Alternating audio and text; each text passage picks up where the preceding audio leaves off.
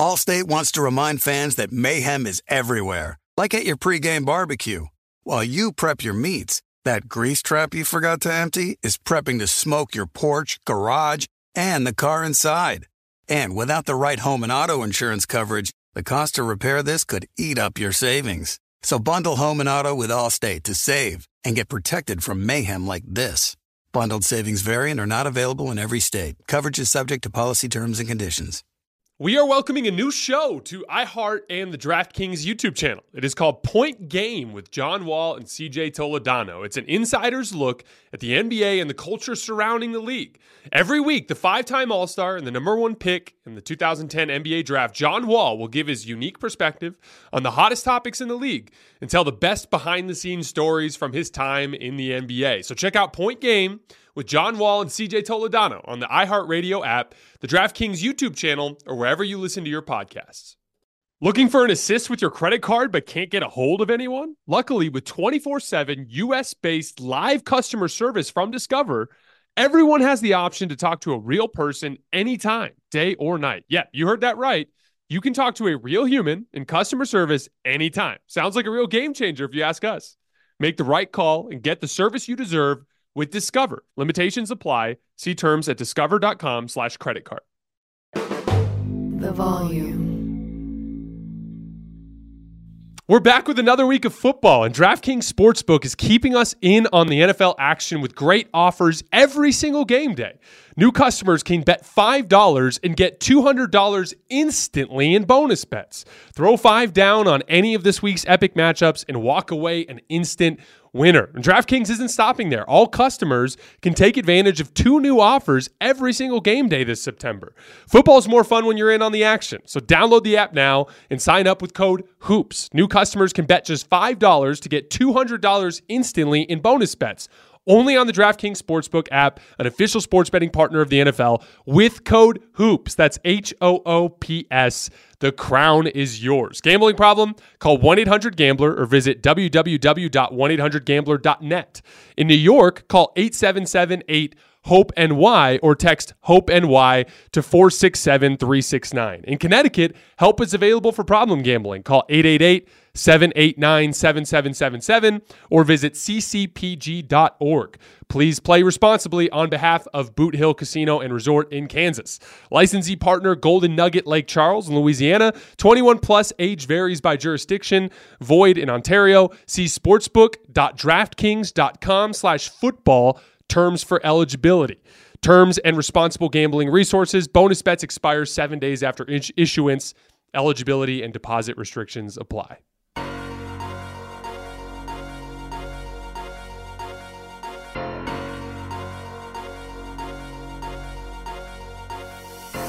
All right, welcome to Hoops Tonight here at The Volume. Happy Thursday, everybody. Hope all of you guys are having a great week so far. I've got a jam-packed show for you today. We're going to be hitting 2 preseason games from last night, the Lakers and the Kings, and the Celtics and the 76ers. And then we're doing our season preview for the Boston Celtics, who came in at number 3 in our preseason power rankings. And I've got 3 mailbag questions for the end of the show as well. You guys know the drill. Before we get started, subscribe to the YouTube channel. Follow me on Twitter at _JasonLT. Don't forget about our podcast feed, wherever you get your podcasts under Hoops Tonight. And last but not least, I need more mailbag questions, so keep dropping those in the YouTube comments so we can keep hitting them at the end of the shows. All right, so if you guys remember in my Lakers season preview, one of the things I said is that I agree with most, Lakers detractors as it pertains to the offseason and what it means for their ultimate ceiling. Like, nothing they did this offseason is going to fix what happened to Denver unless LeBron James and Anthony Davis become better as jump shooters, unless D'Angelo Russell gets better as a defensive player so that he can stay on the floor, unless the things that went wrong for them in that series get fixed, which, again, we've seen some encouraging signs in preseason, but those things have not been fixed, at least not in a way that we can depend on, right, from the standpoint of predictions. So, like right now, if I had to pick a Lakers-Nuggets series, picking the Nuggets again, right? But what I did say is that their offseason was a really good example of taking advantage of the opportunities that were available to you in that offseason to improve depth that will help you over the course of the regular season. One of the things that was an issue in the past for the Lakers is if LeBron James or Anthony Davis missed a game, they were in big trouble, in large part because if LeBron was out, they didn't have any forwards. They didn't have anybody that was between 6'7" and 6'10" that was competent defensively and enough of a threat offensively to stay on the floor. And then if Anthony Davis was out, their backup centers were older and slower and weren't capable of anchoring a unit that could contend in the NBA. Contend's the wrong word, but compete in a night in, night out basis in the NBA regular season. And so they were in a lot of trouble. And it was one of those things where like one of them would go out during the Russell Westbrook era and they would have to play their ass off, and LeBron would have to play like an absolute superstar just to barely scrape out a 500 record. Or Anthony Davis would have to play unbelievable basketball just to barely scrape out a 500 record when LeBron was out, right? I mean, even when those two guys were available, they were a mediocre basketball team. And it's because down the roster, they were missing a bunch of very specific and important traits that basketball teams need to have. And so unless LeBron James and Anthony Davis both played like top 5 players in any one game, even if they just played a little poorly, they probably would lose. And that was the predicament they were in. Now, the difference between that situation and where the Lakers are now is starting with the Rui Hachimura trade, they've brought in things that can help them in those specific areas, right? You bring in Rui Hachimura, a forward that can do a lot of little things that help your basketball team. Then at the deadline, you bring in Jared Vanderbilt, right? You by moving Russ out of the situation and giving the keys of the offense to Austin Reeves, you discover another shot creator in Austin Reeves that can legitimately anchor an offense for a shift, right? Then you bring in D'Angelo Russell, who was pretty good for the most part last year until the Denver series, right? And then he's been great so far in the preseason, but that's another legitimate shot creator. Then extending into this summer, flipping Dennis Schroeder for Gabe Vincent, a player that fits better with this Lakers roster. Bringing in Taurean Prince as another forward that brings a different punch to the table than what Jared Vanderbilt and Rui Hachimura bring to the table. Going with younger, more athletic backup center options, right? That's what you're getting with Jackson Hayes. Christian Wood has a lot of length for the position, more of an offensive-minded player, obviously, right? And Christian Wood's had a kind of a hell of a training camp so far, but he's also, it looks like he's not really fitting in yet. That's going to take time. But down the roster, they've made significant improvements at areas where they used to be weak. And so now what happens is they can have LeBron James miss an extended stretch like he did at the end of last season, and you can still win most of your games. They were literally one of the very best teams in the league post-deadline, especially on the defensive end, but in their win-loss record as well. I believe they were 18-8 post-deadline, and that was with LeBron James missing most of those games. Because now they actually have that functional ability to be a basketball team without one of them. What does that mean? What do you have to do to have a functional basketball team? You have to have shot creation, guys that can start offensive possessions by getting the defense in rotation. Then you have to have play finishing, right? You have to have guys that can score based on what the defensive coverage is, right? So if they can get the defense in rotation, you need to have guys that can knock down shots on the backside. And then if they defend your actions 2-on-2 or 1-on-1, you got to have guys that can make shots with the ball in their hands, right? That's like an absolute must to have a chance to win an NBA basketball game. And then secondly, you have to have size and athleticism. You have to have athletes that can compete defensively and can compete on the glass. They used to not have those things. Now they do. And that's bought them the luxury of having the ability to be a competitive basketball team when LeBron James and Anthony Davis are out of the lineup, right? Last night, they were out of 4 starters. Jared Vanderbilt, I believe, is going to be the starting 3 on opening night. There's some buzz about Taurean Prince. I don't really understand that specific move. I think Jared Vanderbilt is the best way to start the game with like an intense point of attack defense kind of like vibe, right? But I mean, maybe it ends up being Taurean Prince. But Jared Vanderbilt did start a lot of games for the Lakers last year, so let's call it 4 starters. They had Vanderbilt was out, Austin Reeves was out, LeBron James and Anthony Davis was out. The Kings played basically everybody but Keegan Murray, right? They had their core lineup out there, and they were viewing that as like a dress rehearsal. They're trying to get ready for the season. And the Lakers straight up outplayed them. And the reason why is now they are a functional basketball team without LeBron James and Anthony Davis, right? D'Angelo Russell has turned into like a legitimate half-court shot creator. And he's straight up playing at a star level in preseason. I'm not going to get any more into that right now. We're going to save that until after we get through this specific game breakdown. Gabe Vincent, When he's slotted as your second best guard, that's a perfect example. If Gabe Vincent is your best guard, your best shot creator, you might have an issue competing in a basketball game. But if he's your second or third best, and when the Lakers are healthy, he's like their fifth or sixth best. But with Austin, LeBron, and Anthony Davis out, he kind of slots in there right about their second best shot creator. He does fine there. He's right around a point per possession in preseason, running pick and rolls. He's 6 for 12 on pull-up jumpers. 4 of those 6 makes are threes. That ability to hit the pull-up three and force guards over the top in pick and roll allows him to create shots.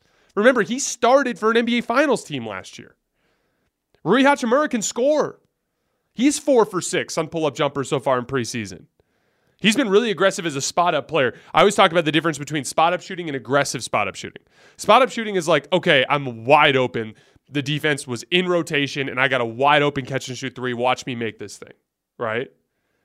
A aggressive spot-up shooter is like, I'm really just catching a pass. The defense isn't really in rotation. The dude who's closing out at me is kind of there, but I'm just 6'9", and I jump high on my shot, and I'm just going to rise up over the top of you and knock it down. Like, this is crazy. Rui Hachimura is at 67% in effective field goal percentage on 12 catch-and-shoot jump shots. Of those 12 attempts, only 1 was classified as unguarded by Synergy.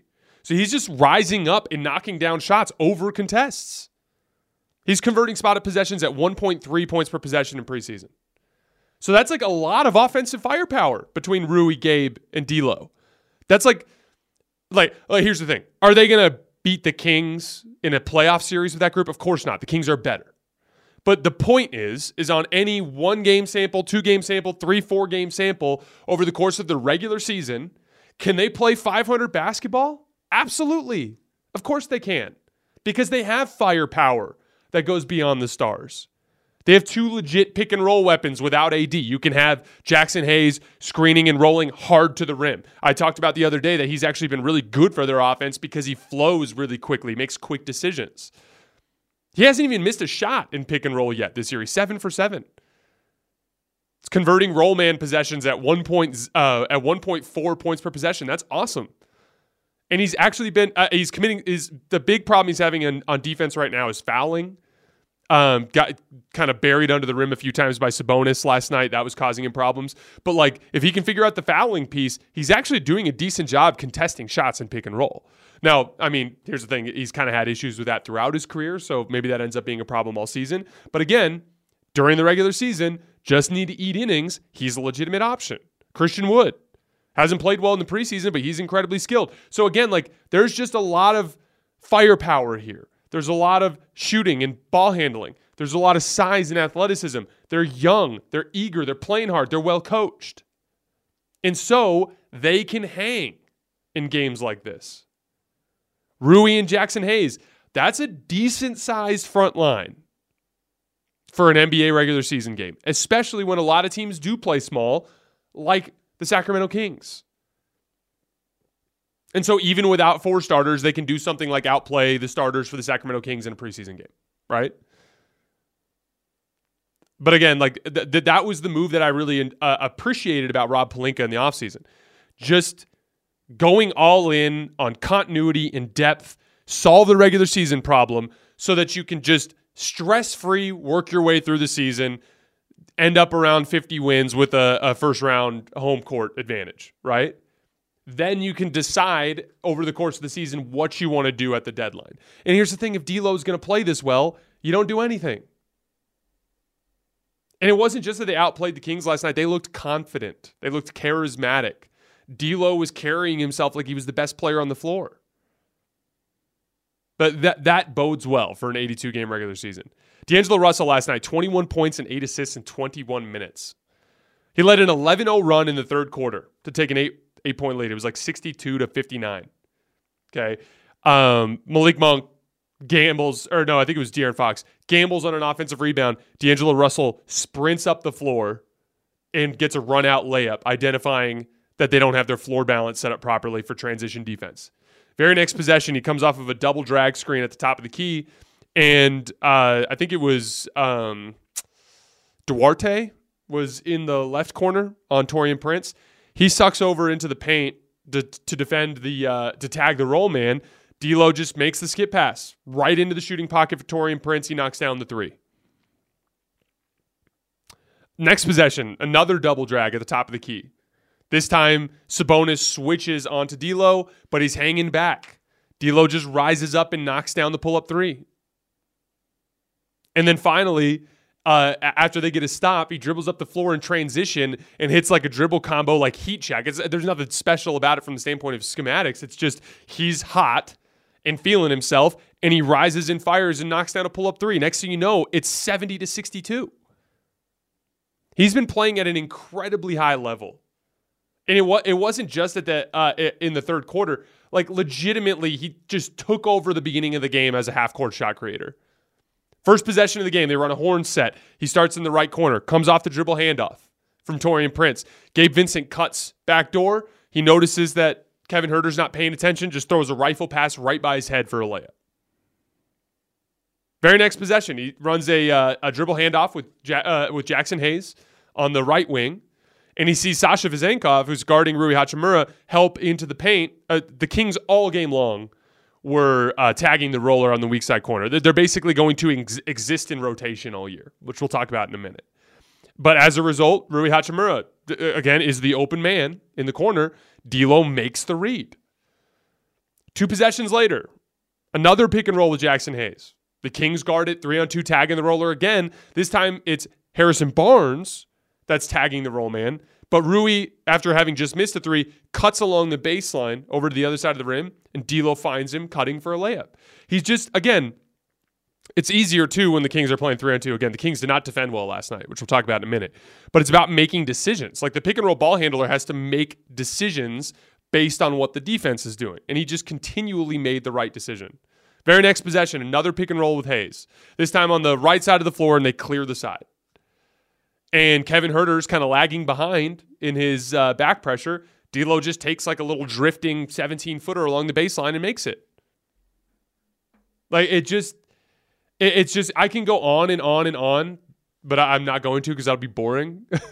I did make a video of the of his third quarter run where I kind of broke it down. You can find that on TikTok or Instagram or on Twitter.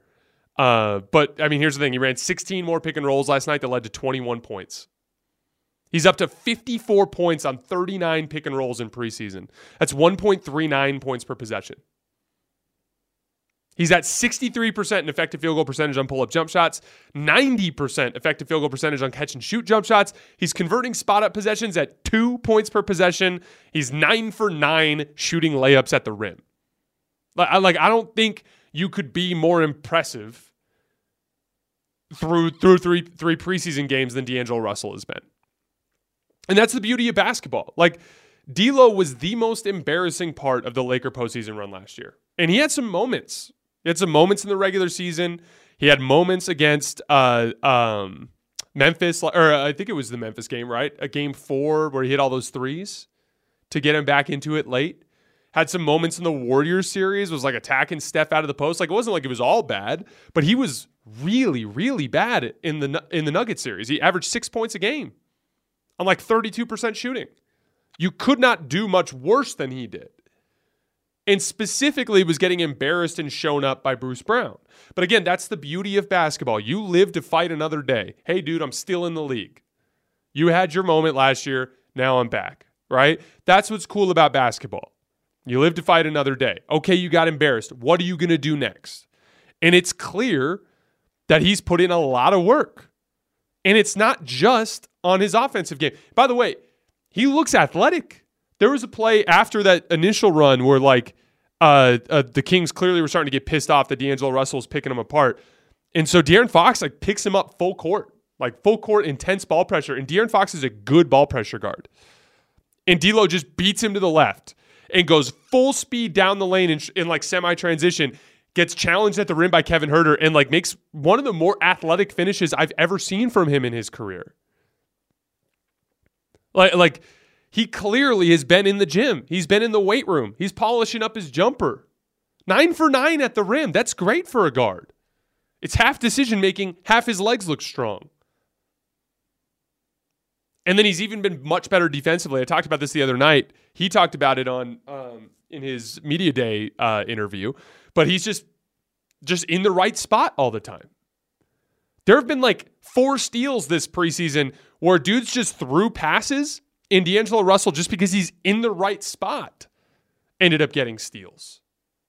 He's playing really good basketball this preseason. Again, it's just preseason. And again, like, there are specific issues he needs to rectify to be successful in the postseason. But like, he's playing himself into...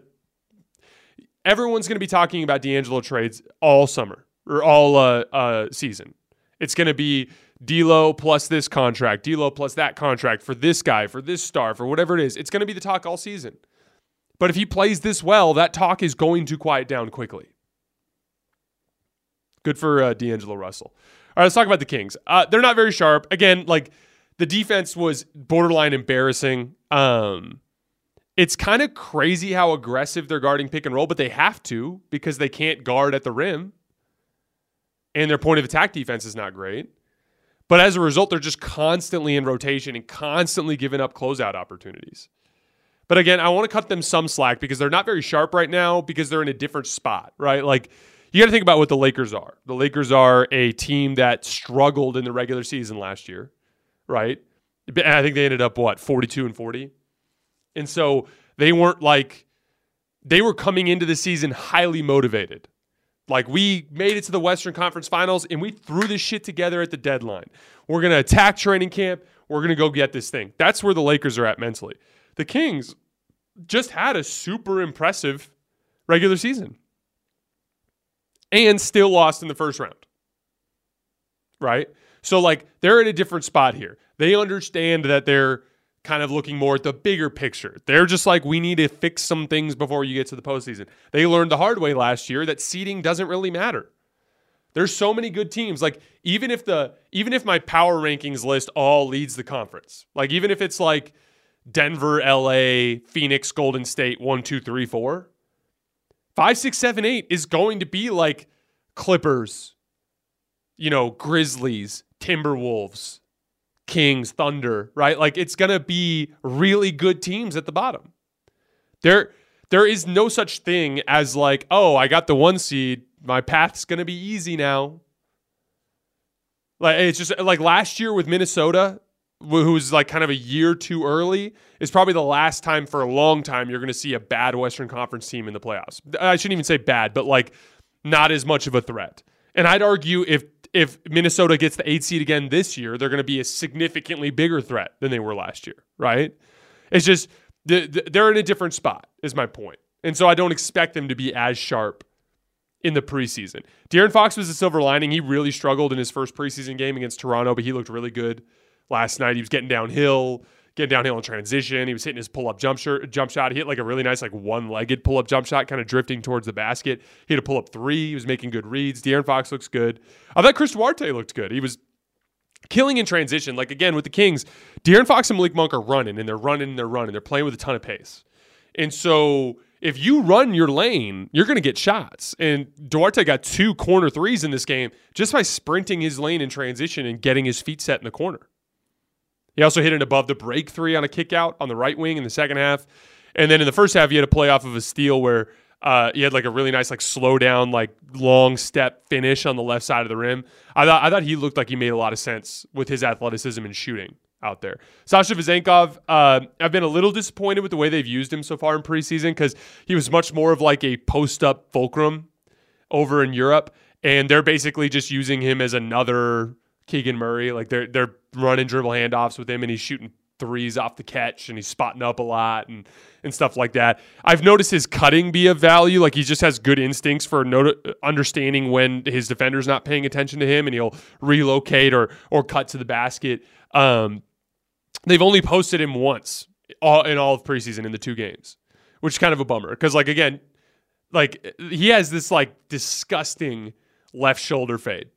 He can take it off of one leg. He can take it where he goes strong and straight up. He can kind of drift back off of 2 feet. Like, he's deadly with that shot. And the one post-up was a post-up of D'Angelo Russell, and he immediately went to his one-leg fadeaway, and he made it. So I'd like to see them use him a little bit more. especially since he just kind of brings a different type of speed to what they do offensively. I think he's going to be really useful for them over the course of the season. I just hope they use him a little bit more aggressively than they have.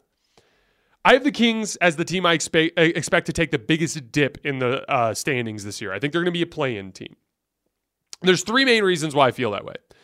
First of all, like I said earlier, they're in a different motivational spot. I won't get into that again. They're just in a different spot motivationally in the regular season than they were last year. Secondly, they had the best injury luck in the league last year, which obviously played a role in their regular season success. And then lastly, the West just got better around them. The Lakers, deeper and better in the regular season. The Suns, deeper and better in the regular season. Golden State, deeper and more versatile than they were last year. The Timberwolves, I think they're going to be awesome this year. The OKC Thunder, all their young players are a year better, and you're adding Chet Holmgren to the situation. They're going to be a lot better. The Pelicans, if Zion Williamson is healthy and in shape, they're going to be a lot better, and they have young players making improvements. The Mavs are going to be better than they were last year. They basically punted.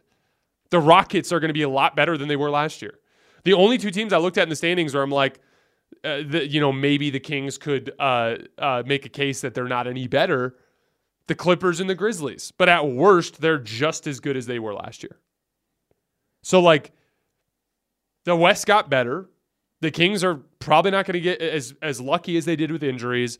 They're not going to be as motivated to play hard in the regular season. I think they're going to take a dip. I think they're going to be around the play-in tournament this season. As far as their playoff success comes down, it really just comes down to whether or not they can get stops. I actually believe their playoff offense will be better. Every player not named Malik Monk or De'Aaron Fox really struggled to shoot the basketball last year in the postseason. And Sabonis had a nightmare series against Golden State. Draymond Green and Kevon Looney have been eating up, the power, the undersized power, center. I shouldn't even say undersized because Sabonis is big, but under athletic center who likes to play with power in the postseason. Those guys have been chewing those dudes up nonstop. So I really do think they're going to be better offensively this year, but they just really couldn't get stops. They got absolutely cooked by Steph Curry. They couldn't figure out the balance between point of attack defense and offensive firepower for their lineups. So I would hope that at some point this season they take the defensive end more seriously. If you love sports and true crime, then there's a new podcast from executive producer Dan Patrick and hosted by me, Jay Harris, that you won't want to miss. Playing Dirty: Sports Scandals. Each week, I'm squeezing the juiciest details from some of the biggest sports scandals ever. I'm talking Marcus Dixon, Olympic gymnastics, Cain Velasquez, salacious Super Bowl-level scandals. Join me on the dark side of sports by listening to Playing Dirty: Sports Scandals on the iHeartRadio app, Apple Podcasts, or wherever you get your podcasts. What's up, everybody? This is Stephen A. Smith. When I'm not at my day job, First Take, you can find me in my studio hosting the Stephen A. Smith Show podcast. Tune in every Monday, Wednesday, and Friday, at the very least, as I bring you all new episodes that feature the biggest headlines in the world of sports, pop culture, business, and politics. You'll hear my unfiltered opinions on those nauseating Cowboy fans, the chaos in Washington, D.C., and trending topics on social media, as well as my straight shooter interviews with top celebrities and game changers. And I occasionally give out love advice. Yes, it's true. If you want to know my true feelings about something, I'll give it to you straight. So listen to the Stephen A. Smith Show podcast on the iHeartRadio app, Apple Podcasts, or wherever you get your podcast. I'm Hannah Storm, and my podcast, NBA DNA with Hannah Storm, digs deep into the history of professional basketball, along with my own, as one of the first female sportscasters. Now let's get you up to speed on what else happened around the NBA today. We talk to all sorts of people I interacted with, from Dr. J to Charles Barkley, and recap iconic moments. Yes, he's got it. Here he comes. Way rock the baby to sleep and slam dunk. As well as some of the wild stories behind the scenes. We were like, what? What are we in for? The scoreboard crashes before we even tip a game off. Today, the NBA is a global sports and entertainment giant. Players are multimillionaires and cultural icons. Iguodala to Curry, back to Iguodala, up for the layup. Oh, blocked by James. LeBron James. And these stories are about how we got here. both on and off the court. And what's next? Listen to NBA DNA with Hannah Storm on the iHeartRadio app, Apple Podcasts, or wherever you get your podcasts. Moving on to Sixers-Celtics. So the Celtics kind of have a very similar version of the Lakers roster where they have the ability to be functional without their two stars. And you saw that again last night, right? Like they started with Derek White and Drew Holiday. They went with Sam Hauser at the 3, and I thought he had an impressive game. And then they went with Al Horford and Kristaps Porzingis. That's 3 legitimate offensive weapons. Derek White is really good. He's a very good offensive player. Drew Holiday, a star offensive player. Kristaps Porzingis, a legitimate offensive weapon at center. Then they have plenty of interior size with Horford and Kristaps Porzingis. Plenty of point of attack defense. It's versatile in the type of positions they can guard. That's what Derek White and Drew Holiday are. They're guards that can defend at the point of attack and can defend wings.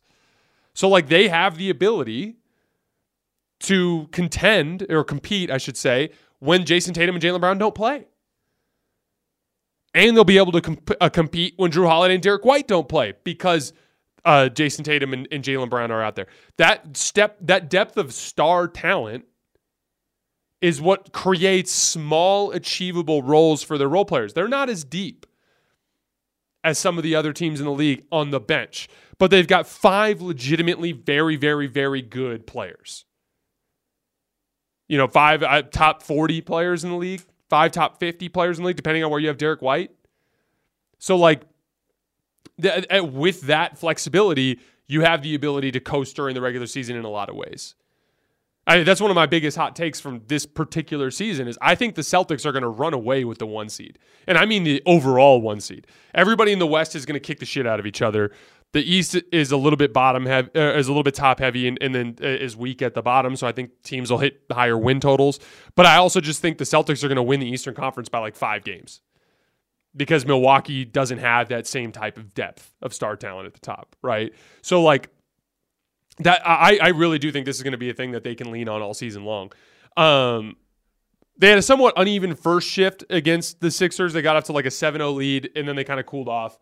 But they put on a masterpiece of a second shift at the end of the second quarter. I think they went with Delano Banton instead of Sam Hauser in that specific shift, but it was still Drew Holiday, Derek White with Al Horford and Kristaps Porzingis, and they just picked them apart on both ends. Drew Holiday and Derek White really locked in defensively in that stretch. They were causing Tobias Harris and Tyrese Maxey all sorts of issues. Just really shut down the Sixers offense. And then on the other end of the floor, just running 2-man game and just killing teams. That pick and pop action with Kristaps Porzingis is going to give teams all sorts of issues. They even had a play where they switched it. So Drew Holiday and Kristaps Porzingis ran a pick and roll late second quarter. Paul Reed switches onto Drew Holiday, and it's take your pick. You want to post up Kristaps Porzingis on one of the Sixer guards, or do you want to have Drew Holiday go to work on Paul Reed? He ended up taking Paul Reed to work, and Drew Holiday's so damn big and strong, he literally took him to the basket and hit him with a power move, a pump fake, and a bucket. They just, and then even when they went to the bench, it's just shoot, they're not as athletic and as good defensively off the bench as they were in recent years, but they can shoot the shit out of the basketball. They ran a lineup with Luke Cornett out there with Svi Mykhailiuk and Peyton Pritchard and Sam Hauser, and they were just raining threes. This is a really good team, and Kristaps Porzingis is a perfect fit with that group as well. But in general, I think I was listening to the Celtics announcers last night talking about Drew Holiday and some comments he's made about his willingness to come off the bench. I just don't see the point in that. I would want to get as much repetition as possible for Drew Holiday with Derek White, with Tatum and Brown, and with Kristaps Porzingis over the course of the season, because that's the lineup you're going down with. You're not going down with Drew Holiday on the bench, right? And so I would like to see them kind of lean into that a little bit more over the course of the season. But at the end of the day, it doesn't matter.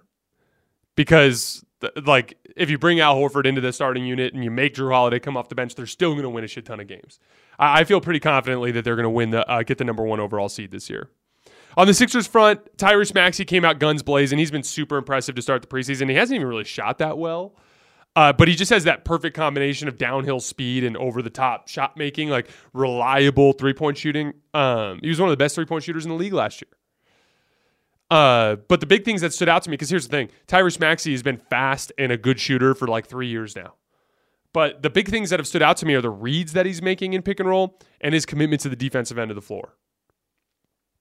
He's getting really good now at baiting defenders to show high on that three-point shot and then hitting the Jets downhill. He's got better command of the floor than he has in recent years. And on the defensive end of the floor, and this is the Nick Nurse effect, you could see it from the opening tip of these games. Tyrese Maxey is applying ball pressure. He's looking for screens and navigating them better. You can just tell in general his level of give a shit about point of attack defense is at an all-time high for him personally. There was a play in the second quarter where Sam Hauser was getting ready to run off a pick on the right side of the floor, out of the right wing, and like you could literally, he didn't even get the ball. Like the play was ran in a different direction, and you can literally see Tyrese Maxey like identifying that screen's coming. He sees the play. And then he hops around and gets into lock and trail position on Hauser, like gets like set up behind him. He's ready to go. And then like he sees Sam Hauser getting ready to curl, and he like cuts underneath the screen and meets him on the other side. Like you can tell the commitment is there at another level. And it's going to be important because there's, again, especially with on the offensive end, if they do end up making a James Harden trade, he's going to have to carry a bigger offensive role than he has in recent years. And it seems like he's positioned for that. And again, like Tyrese Maxey's always been one of my favorite players. I think I've told the story before, but I ran into him working out at in Vegas 2 years ago. And like of all the NBA players that I saw at Summer League, like he was one of the ones that was there just to get better at basketball. You know, just an absolute hoop head who lives in the gym, and I think he's going to take a big leap this year. Kelly Oubre hit 4 threes all in the first half. That's going to be a really important thing for the Sixers all season. He's at 86% in effective field goal percentage so far in catch-and-shoot jump shots in preseason. 1.13 points per spot of possession. Why is that important? Because, again, that forward position next to Embiid, in between Harris and Embiid, is vitally important for the versatility in the playoffs. Because P.J. Tucker, against certain matchups, can be a problem with the way teams leave him open in the corner. But if Kelly Oubre can be a knockdown spot-up shooter this year, that could go a long way towards giving them an option when PJ's not hitting. All right, let's move on to that season preview for the Boston Celtics. So I have the Celtics at number 3 in my power rankings. Here is an off-season recap. They lost Malcolm Brogdon, Danilo Gallinari, Blake Griffin, Mike Muscala, Marcus Smart, Grant Williams, and Robert Williams. Grant Williams is the one there. Like, I'm not as worried about Robert Williams because I think they're better when they go 5 out, and Porzingis kind of brings that option, right? Grant Williams, I think Grant Williams was not as necessary last year. And I can see how that would like cause Celtics fans to be like, we don't need him. But he was vitally important 2 years ago. And why was that? Because he did a credible job guarding Giannis, especially in the first chunk of that series in the Eastern Conference semis.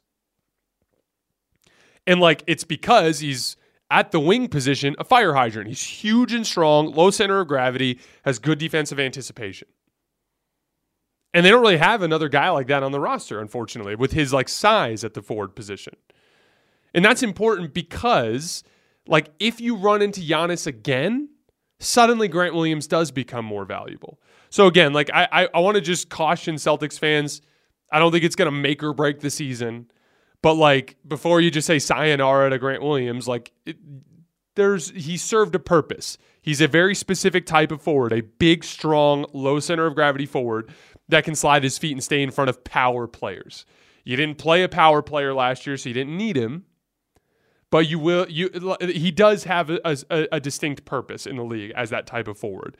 They added Delano Banton from the Raptors, O'Shea Brissett from the Pacers, Wenyen Gabriel from the Lakers, a really athletic, try-hard forward that can do a lot of dirty work. Lamar Stevens played with the Cavs last year. Svi Mykhailiuk, shooter. And then Drew Holiday and Kristaps Porzingis, who we'll talk about in just a minute. I want to start with the depth chart. So at guard, the depth chart right now, Drew Holiday, Derek White, Peyton Pritchard, Svi Mykhailiuk. Kind of a similar situation to the Lakers where it's like 3 starter caliber players and then not a lot of depth.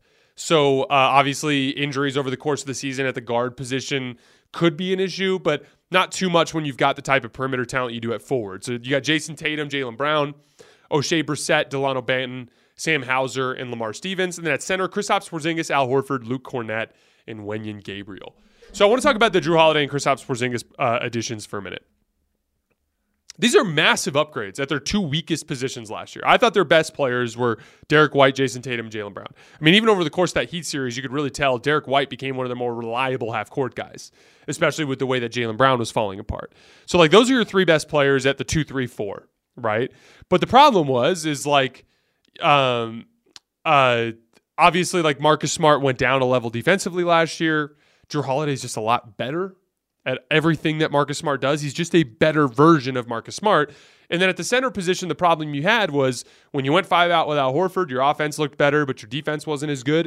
And when you went with Robert Williams and you played Al Horford at the 4, you had to take a perimeter player off the floor, or if Al Horford was off the floor, you weren't as good offensively because Robert Williams isn't the same type of offensive spacing threat that Al Horford was, right? Porzingis brings the best of both worlds to the table.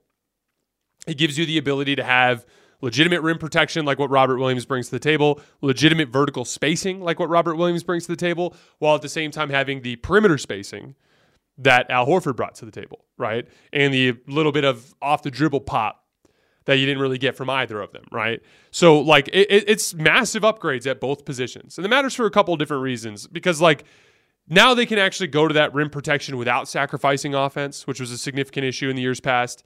You've significantly upgraded one of your most important players in Marcus Smart. Jrue Holiday is like legitimately a top 30 player in this NBA. Some people think he's top 20. Some people think he's top 30. It depends on who you ask. I had him just outside my top 25, so somewhere between 25 to 30. I think I had him like in that 25 or 26, 27, 28, 29 group. I can't remember exactly where. But he's a super valuable playoff player too with his defensive versatility.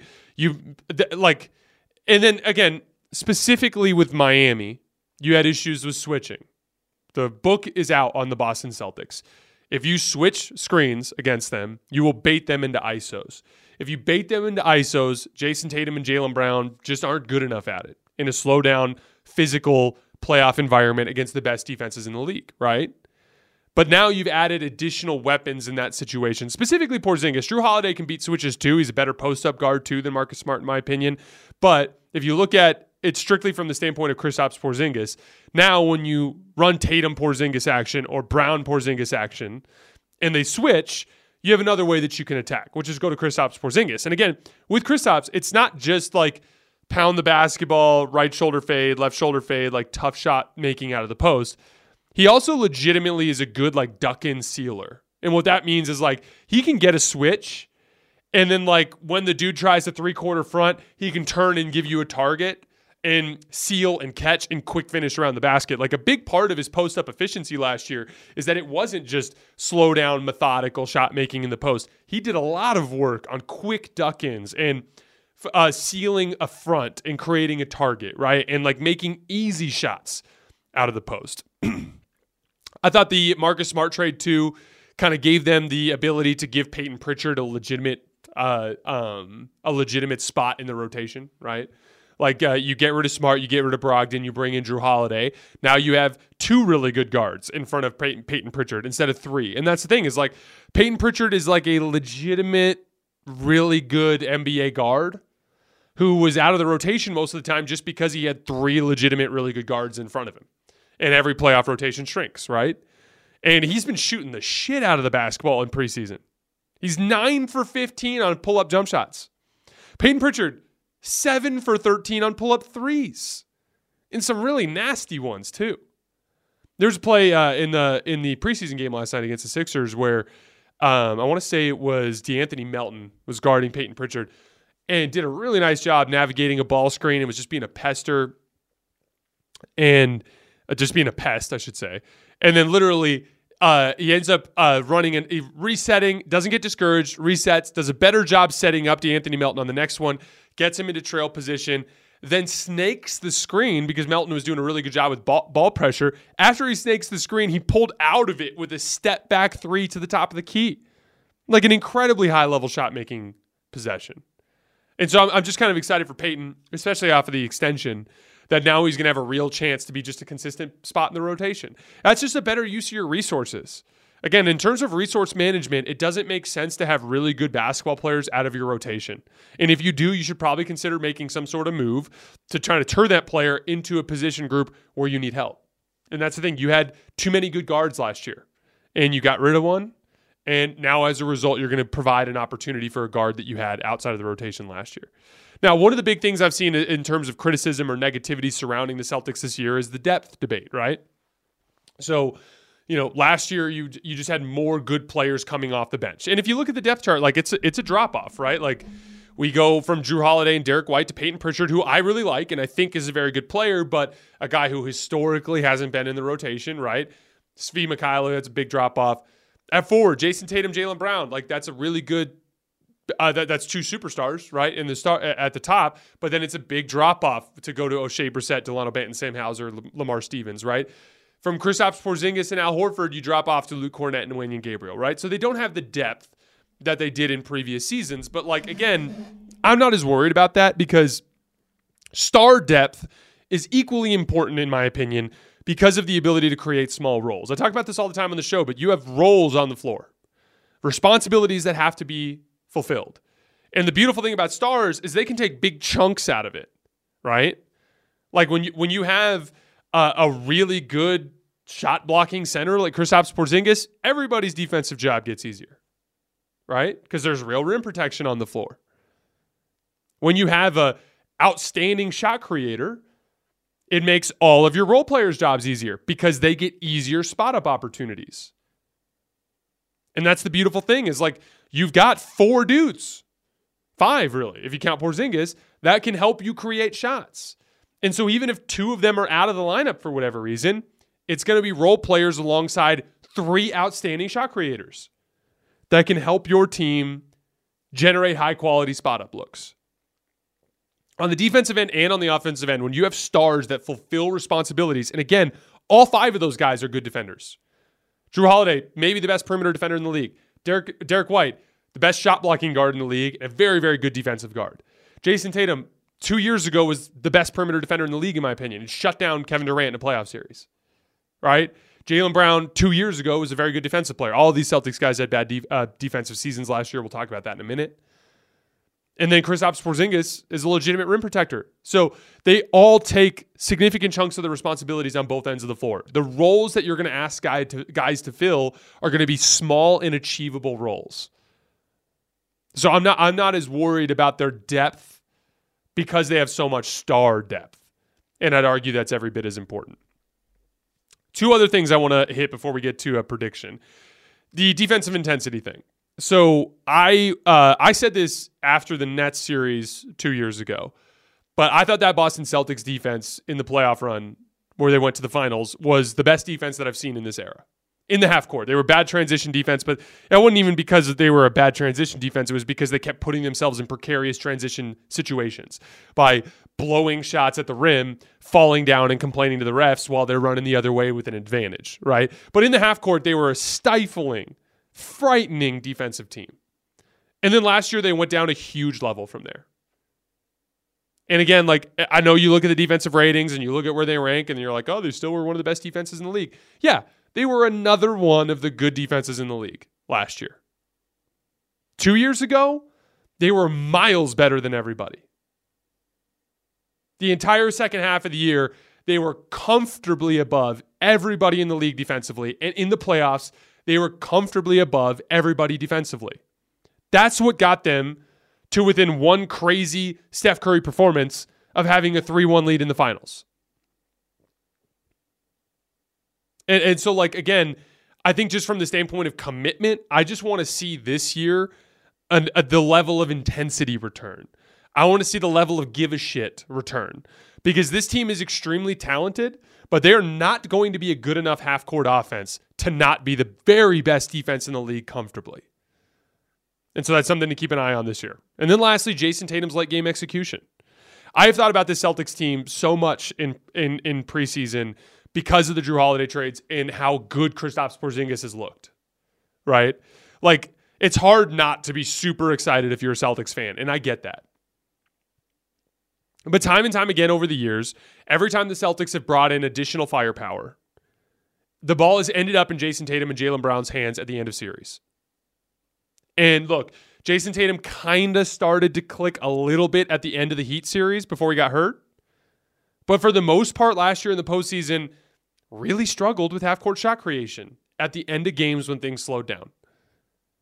And so, like, they can run away with the number 1 seed, and they can look fantastic and win 60 games and blow out everybody in the first round and maybe even blow out everybody in the second round. But if they end up in a series with Milwaukee, who do you trust at the end of a game to execute more in the half court? Damian Lillard and Giannis, or Jason Tatum and Jaylen Brown? Because at the end of the day, that's where the ball's going to end up. And I believe genuinely that Jason Tatum is going to become one of those guys. He's going to become one of the best half-court surgeons in the league.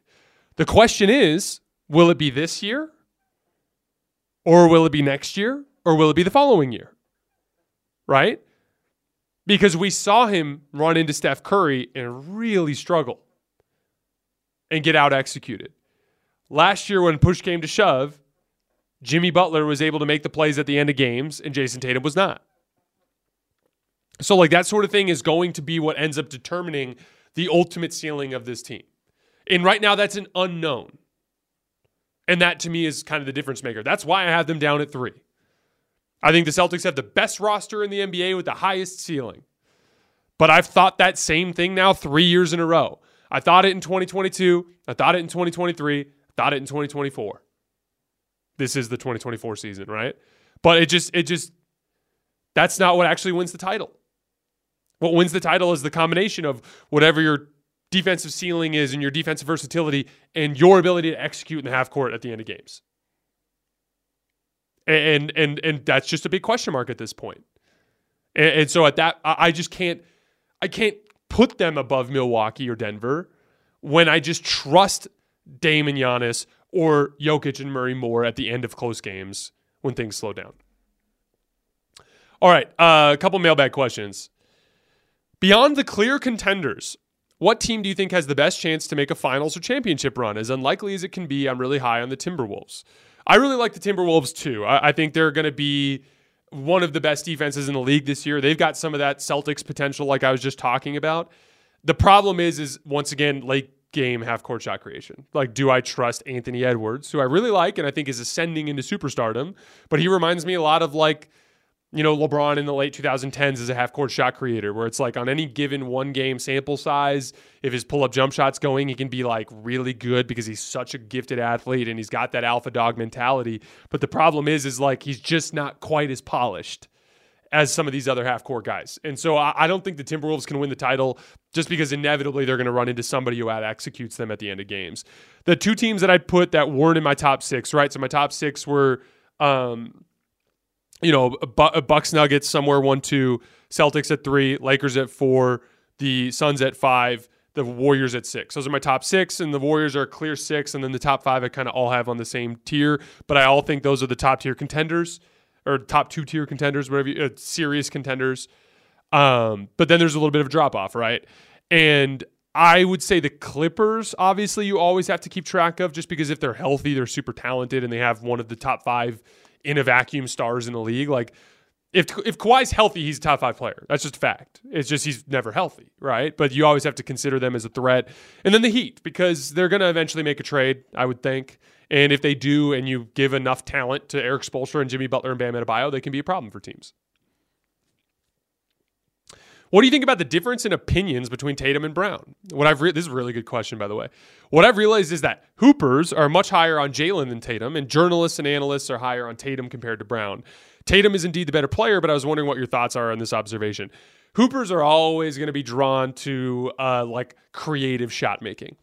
And Jason Tatum is a very analytically sound player, especially last year, because he basically started getting rid of the mid-range and taking just threes and layups, right? So analytically, he's always going to appeal a lot to people. And then I think Jason Tatum's a better defender than Jaylen Brown too. To be clear, Tatum is a better player than Brown. But what draws people to Jaylen Brown is that creativity. My thing is, like, there is value there. And in a lot of situations in like a final possession, I'm like, give the ball to Jaylen Brown. He's just a little bit more creative off the bounce, right? But at the end of the day, like even then, Jason Tatum is like a bigger, better athlete that allows him to get more separation, even when he is just going to take another three, right? And so, I mean, again, like I understand why basketball players are drawn to that sort of thing, and God knows I think Jaylen Brown's really good, but I think Jason Tatum is like clearly the better player. And even though I am a basketball player myself, who I would imagine that I fall into that hooper category to some extent, and I like those things about Jaylen Brown, but that's not enough to put him over the top for me. Last one, a non-basketball question.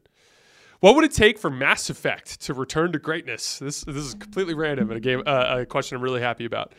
Just to talk about something different for a minute. So I used to be bigger into video games when I was younger, not so much anymore. But I've always been really big into sci-fi, and specifically like I'm really fascinated by like deep storytelling. You know, that's why I'm drawn to Star Wars, and that's why I have my Star Wars podcast. And on that podcast, I also cover Lord of the Rings when they come out with stuff. So we did Rings of Power season 1, right?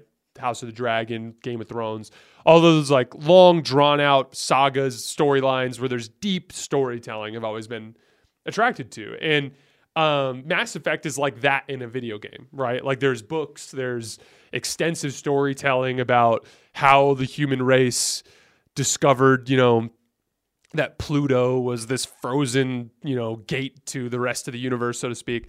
I won't get into the meat and potatoes of it, but like, I really appreciated that about that game, and I got really invested in it.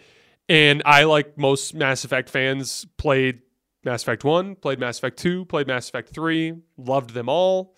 But then I played Mass Effect Andromeda, and I got through it, but I was bored most of the time. Didn't think it was very good other than the graphics. And it was repetitive, and it was boring, and it just felt like kind of like a miss, right? But again, like I think one of the most important things to any sort of storytelling is to have a truly terrifying villain, right? Like think about the villains in the other 3 sagas that I mentioned. In Star Wars, like Palpatine is literally one of the most terrifying villains in the history of storytelling, right? And his plan to overthrow the Republic was genius, and now he's got the Death Star and all this other stuff, right? Go to Lord of the Rings. Like Sauron and Morgoth and everything surrounding the good versus evil. You have this truly terrifying entity that is the enemy. And then same thing goes for Game of Thrones. Like the White Walkers are this mysterious and terrifying entity. And that's what the Reapers were in Mass Effect. And like, I remember, some of you guys probably remember playing, but like you'd talk to the Reapers and you'd have this conversation with this artificial intelligence. And it was like scary how like ruthless and logical they were about how they have to exterminate life. And they're like, oh, you don't understand. Like, we have to kill you because it's what's best for you, basically. And it was terrifying. And then obviously you combine just the unbelievable firepower and defense that the Reapers have. And they kind of look like those giant squids, right? They're kind of scary looking. The Reapers were just like a legitimately terrifying villain. And they went a really weird direction with Andromeda by leaving that galaxy entirely. And so you didn't have some of the kind of cool part of exploration that you had. And then I can't even remember the name of the villain. And I remember it's been so long since I played that story that is weird. But they had like that other villain out there that was like doing genetic manipulation, where they were like creating other beings out of like their genetic material or something like that. But it just wasn't that interesting and not that scary. You know what I mean? And so that's kind of what ruined it. So like what can return Mass Effect to greatness is come back to the original galaxy and come up with something that's terrifying. It wouldn't be too hard to do. That's what's kind of appealing about the Ahsoka series, right? Is like, what the hell is it that Balin's going after out there, right? There's something scary out there that he's going after. So good question. We can. I'm always down for mailbag questions that are not related to basketball. It just helps us get through the grind of an NBA season and off season. All right, guys, that's all I have for today. As always, I sincerely appreciate your support. We'll be back tomorrow with probably some more preseason reaction and eventually the top 2 in our power rankings. I appreciate you guys, and I'll see you tomorrow.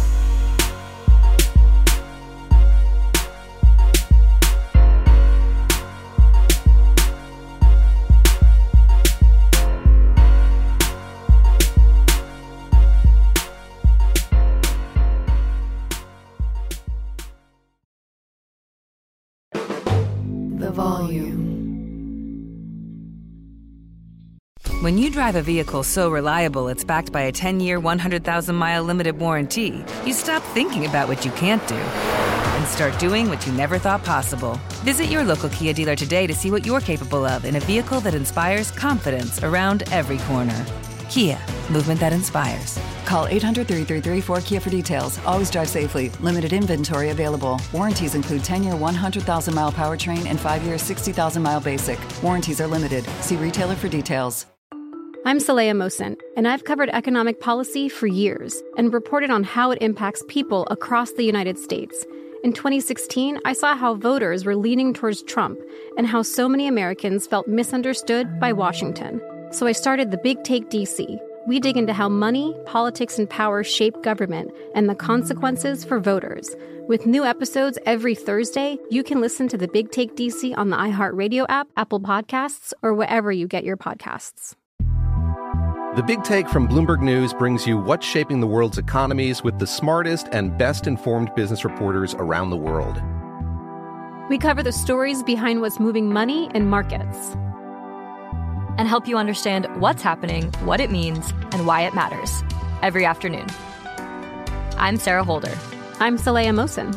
And I'm David Gura. Listen to The Big Take on the iHeartRadio app, Apple Podcasts, or wherever you get your podcasts.